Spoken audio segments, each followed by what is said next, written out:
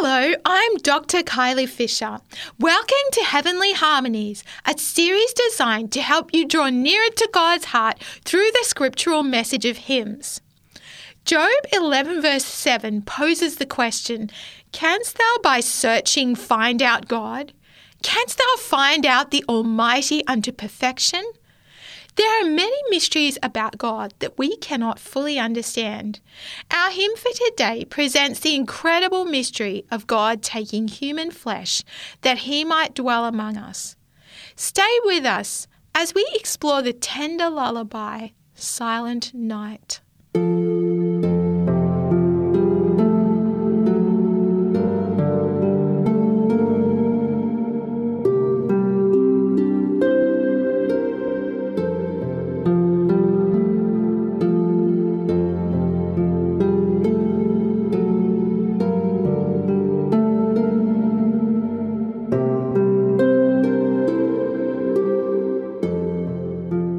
Timothy 3 and verse 16 says, "Without controversy, great is the mystery of godliness.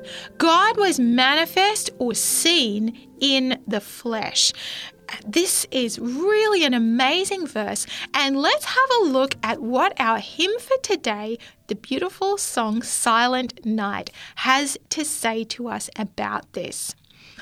So the first verse begins with "Silent night, holy night, all is calm, all is bright, round yon virgin mother and child, holy infant, so tender and mild, sleep in heavenly peace, sleep in heavenly peace." So here we have the idea of this night being not just a silent night, but a holy night. And of course, these words, silent night, holy night, are repeated in each of the verses of this hymn. We're going to look briefly at 4 verses of this hymn today. And so that word holy is a very important word to this song. And it's in the first verse, we have it right there at the beginning, silent night, holy night. And then we hear that word a little bit later, round yon virgin mother and child, holy infant, so tender and mild. So what does this mean? What is this talking about? And we have sort of spoken a little about this in previous programs. We've spoken about God's plan to come and save us. Last episode, we looked at how Christ came to earth as the poorest of the poor. But today we're sort of looking at this meaning of what does it mean that he was holy and this mystery of God being in human flesh. What does this mean? So let's have a look. To begin answering this question, let's have a look at Luke chapter 1, and there's a passage here that speaks about, from verses 26 to 38, speaks about an angel coming and appearing to Mary, who was a virgin. She was an unmarried woman, and the angel told her that she was going to have a baby that was not going to be just even, well, every baby is special, but not just even a wonderful human baby, but this baby was going to be the most special, the most amazing of all babies. So let's have a look at Luke chapter 1, and let's begin in verse 30, because the earlier verses are sort of describing how the angel appeared to Mary and she was just terrified. But then the angel said to her in verse 30, "Fear not, Mary, for thou hast found favour with God. And behold, thou shalt conceive in thy womb and bring forth a son, and shalt call his name Jesus. He shall be great, and shall be called the Son of the Highest. And the Lord God shall give unto him the throne of his father David, and he shall reign over the house of Jacob forever, and of his kingdom there shall be no end." So here this is speaking, and clearly this is saying that Jesus would be, verse 32 says that he would be called the Son of the Highest, or in other words, the Son of God. And that's further emphasized in verse 35, because the angel said further unto Mary, the Holy Ghost shall come upon thee, and the power of the Highest shall overshadow thee. Therefore also that holy thing which shall be born of thee shall be called the Son of God. So Jesus was not just a human baby.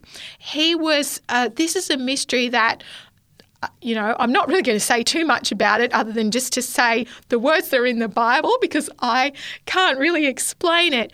But in some way that we can't fully understand, he was born of a human mother, and so we do understand that Christ took human flesh, and yet he was also at the same time the Son of God. An incredible mystery.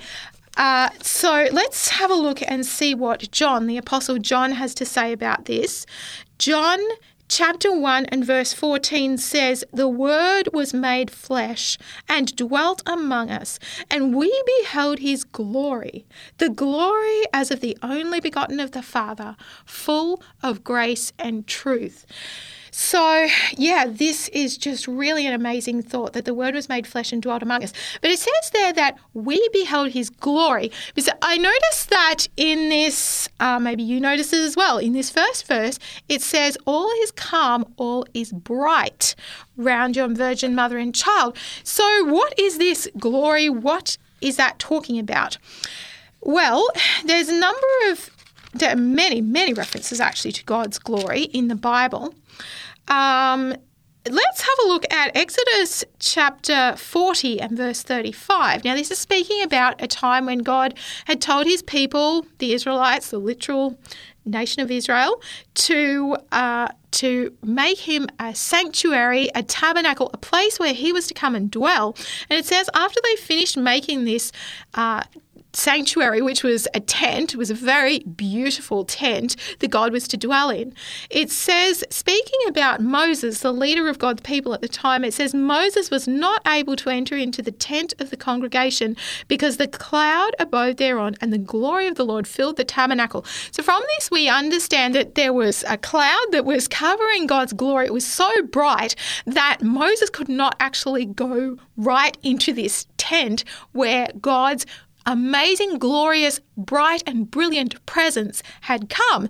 So that is really an amazing thing. That's speaking about God's glory. And certainly God up in heaven, when you read descriptions of what he's like in the Bible, it says that he dwells in the light that no man can approach unto. So God is bright, God is glorious, and yet glory also has another meaning in the Bible. So let's just have a look at this. So Exodus chapter 33 and verse 18, this is again Moses, the same person who couldn't go into the temple when it was filled with God's glory, the light of his presence. Exodus chapter 33 and verse 18, Moses asked God something, and Moses said to God, please, he said, I beseech thee, show me thy glory. And what was God's response to this? In verse 19, God said, I will make all my goodness pass before thee, and I will proclaim the name of the Lord before thee. And it describes what actually happened in Exodus chapter 34 and verses 5 to 7.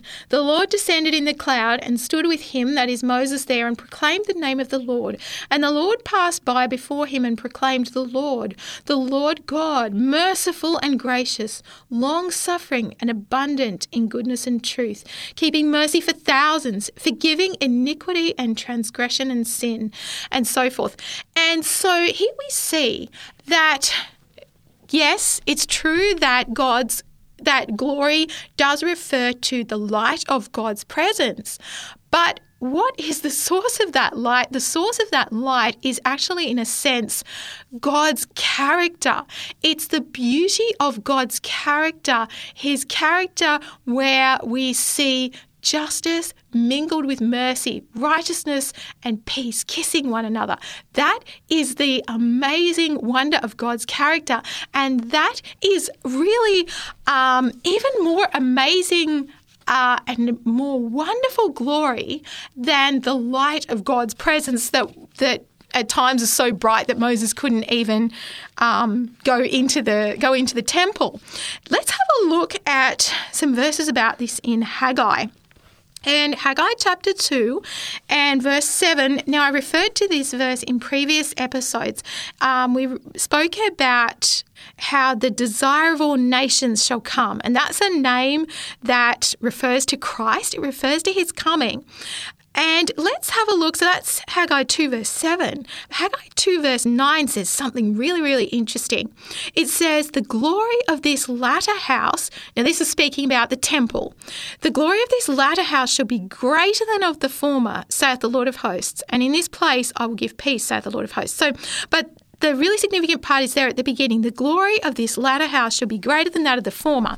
So in the tabernacle, the tent that was made by the Israelites for God in the wilderness, this beautiful glory, it's sometimes called the Shekinah glory, the light of God's presence came and it dwelt in that tent. And then later on, Solomon, King Solomon, actually the son of David that we've been speaking about, Solomon was also an ancestor of Jesus, being the son of David, King David. King Solomon built an absolutely beautiful temple for God, and this beautiful light presence, the Shekinah glory, came and dwelt in that temple built by Solomon. And yet here Haggai is saying that the desire of all nations was to come, and that his glory, the glory that we see in Jesus, was to be even a greater, a more amazing glory than this glory that was the light of God's presence.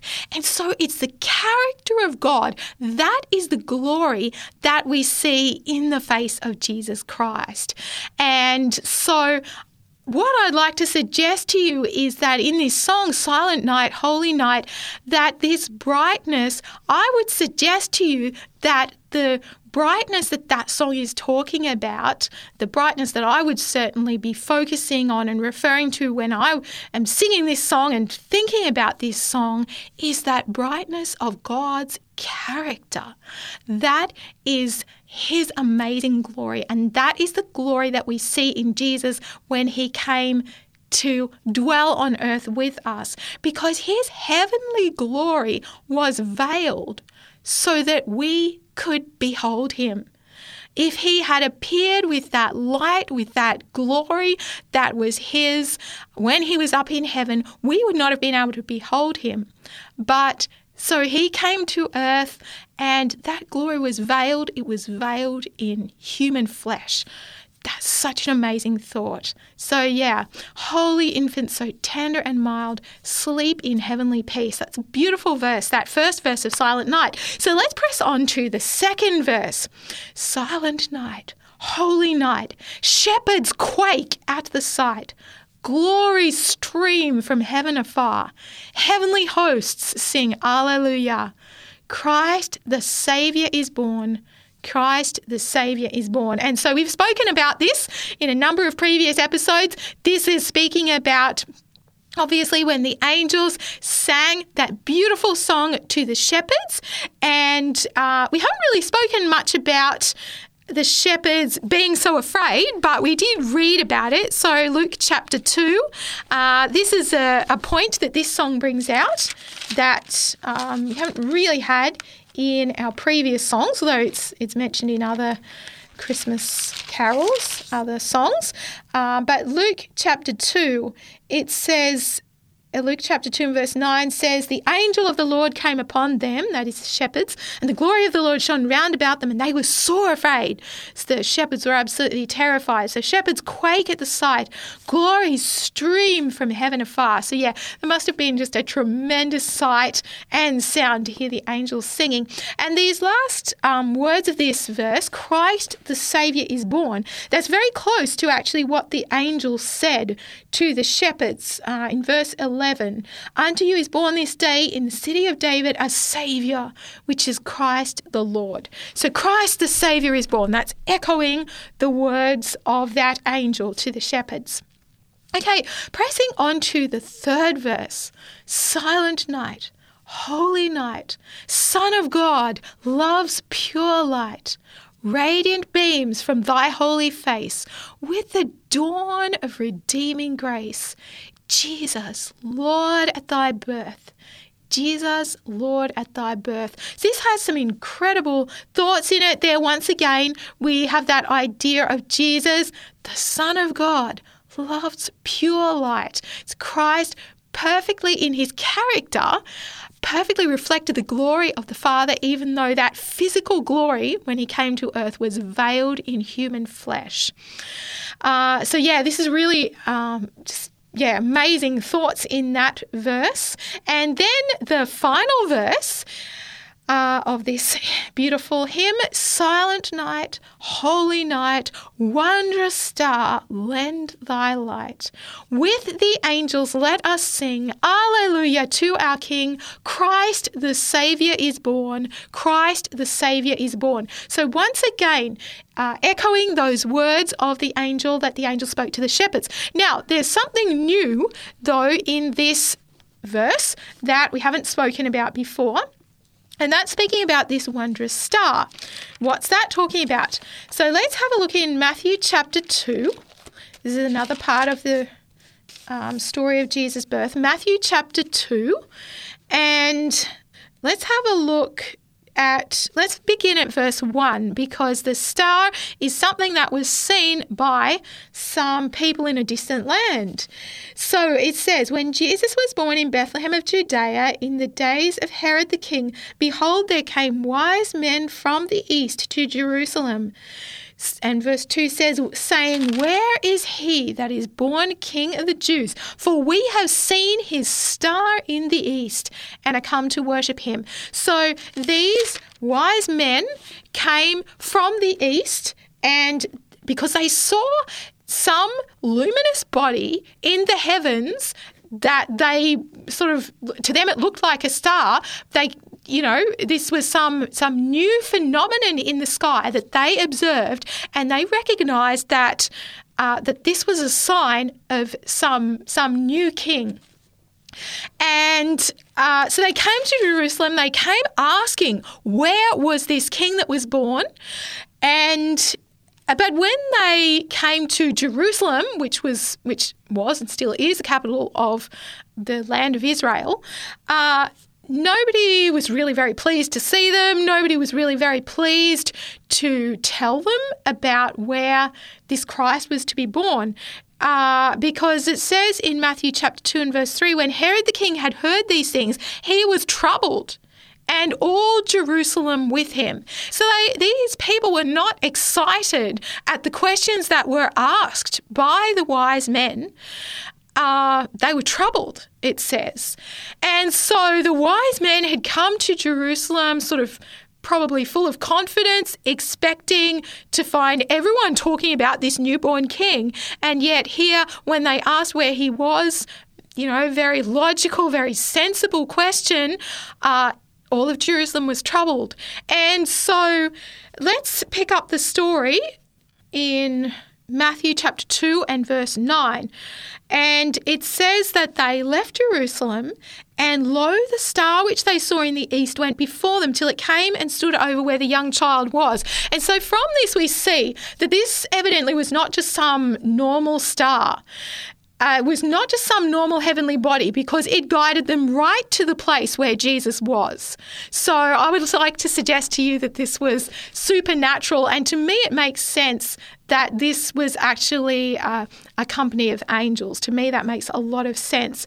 And let's just have a look at the reaction of the wise men to that star. It says in Matthew 2 verse 10, when they saw the star, they rejoiced with exceeding great joy. And so that's what this final verse of Silent Night is talking about. Wondrous star, lend thy light. That star led the wise men right to where baby Jesus was. And today, whatever our situation, God is working. God is working with his angels. We've spoken about this to bring joy and comfort to hearts. And God is the one that goes in search of us.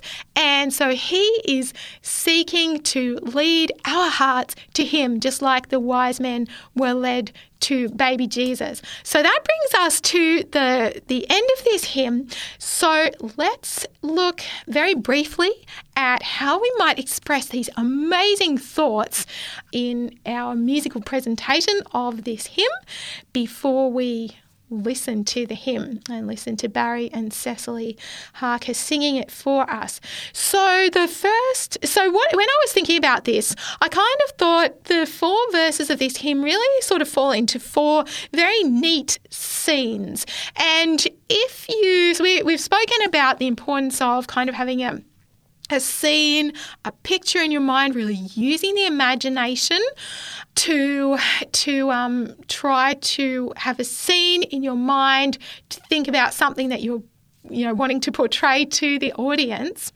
And so this hymn falls very neatly into 4 scenes.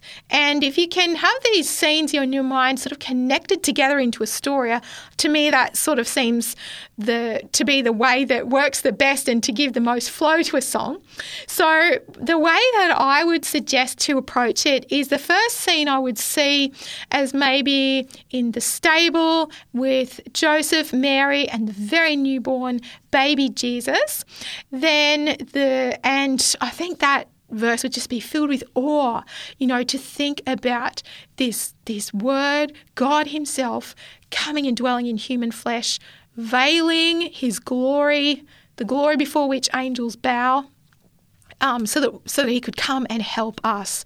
So that would be that first scene. I think it would be full of awe. It would be very soft, and yet particularly at the beginning of a song, if a song starts out softly, you really need to think about projecting it. And in the last episode, I mentioned Matthew chapter 7 and verse 29, which speaks about Christ speaking as one having authority. So if you are singing softly, then you really need to have that real confidence and sort of that solid bass, that really solid base of airflow on which to have those soft notes coming out. So yeah, it's a huge challenge. Then the second verse would be a second scene. I would see that as being on the hills with the shepherds, with the angels. Shepherds quake at the sight, glories stream from heaven afar. So I would have a crescendo in there. A big crescendo in there to express that. Then the third verse would probably have that one softer again with this amazing mystery, Son of God, love's pure light. And then I think the final verse would be the most full, the most resonance. That's the way that I normally tend to think about songs and think about my tone of voice to go into as I'm singing through songs. So yeah, this would be the one with the fullest resonance with that wondrous star, lend thy light. So let's listen now to Barry and Cecily Harker singing this beautiful song, Silent Night.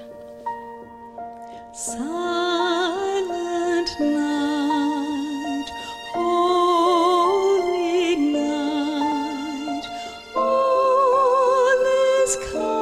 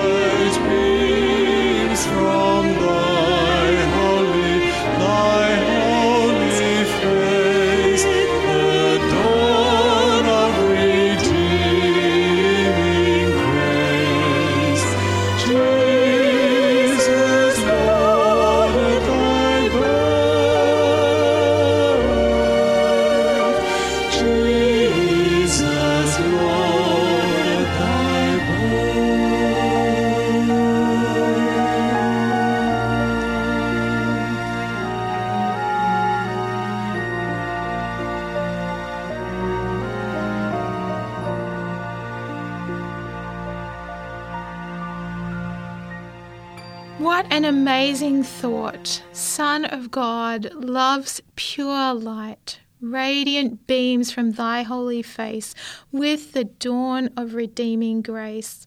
When Christ came to earth, the Desire of Ages says on page 43, his glory was veiled, that the majesty of his outward form might not become an object of attraction. He shunned all outward display. Riches, worldly honor, and human greatness can never save a soul from death. Jesus purposed that no attraction of an earthly nature should call men to his side. Only the beauty of heavenly truth must draw those who would follow him. And that wonder, the wonder of God veiling his glory in human flesh, is expressed in this beautiful hymn. So let's just say a prayer that God will help us to understand these amazing truths as much as we can and to be able to express them in our music. So, dear Lord, we're so grateful that Christ came to earth. His heavenly glory was veiled so that we could behold the beauty of his character, the character of God, that character that's full of love and mercy and truth. Dear Lord, these are amazing mysteries that we can never fully understand, and yet we can experience the truth of them in our lives. So I just pray for each person listening to this broadcast that they will experience that amazing power, the power of God in their lives, and will realize the beauty of his character and be able to express that to others. In Jesus' name I pray, amen. So thank you so much for joining me today on Heavenly Harmonies. You can email us at radio@3abnaustralia.org.au. That's radio@3abnaustralia.org.au. Join me again next time to discuss another beautiful hymn. But until then, goodbye and God bless.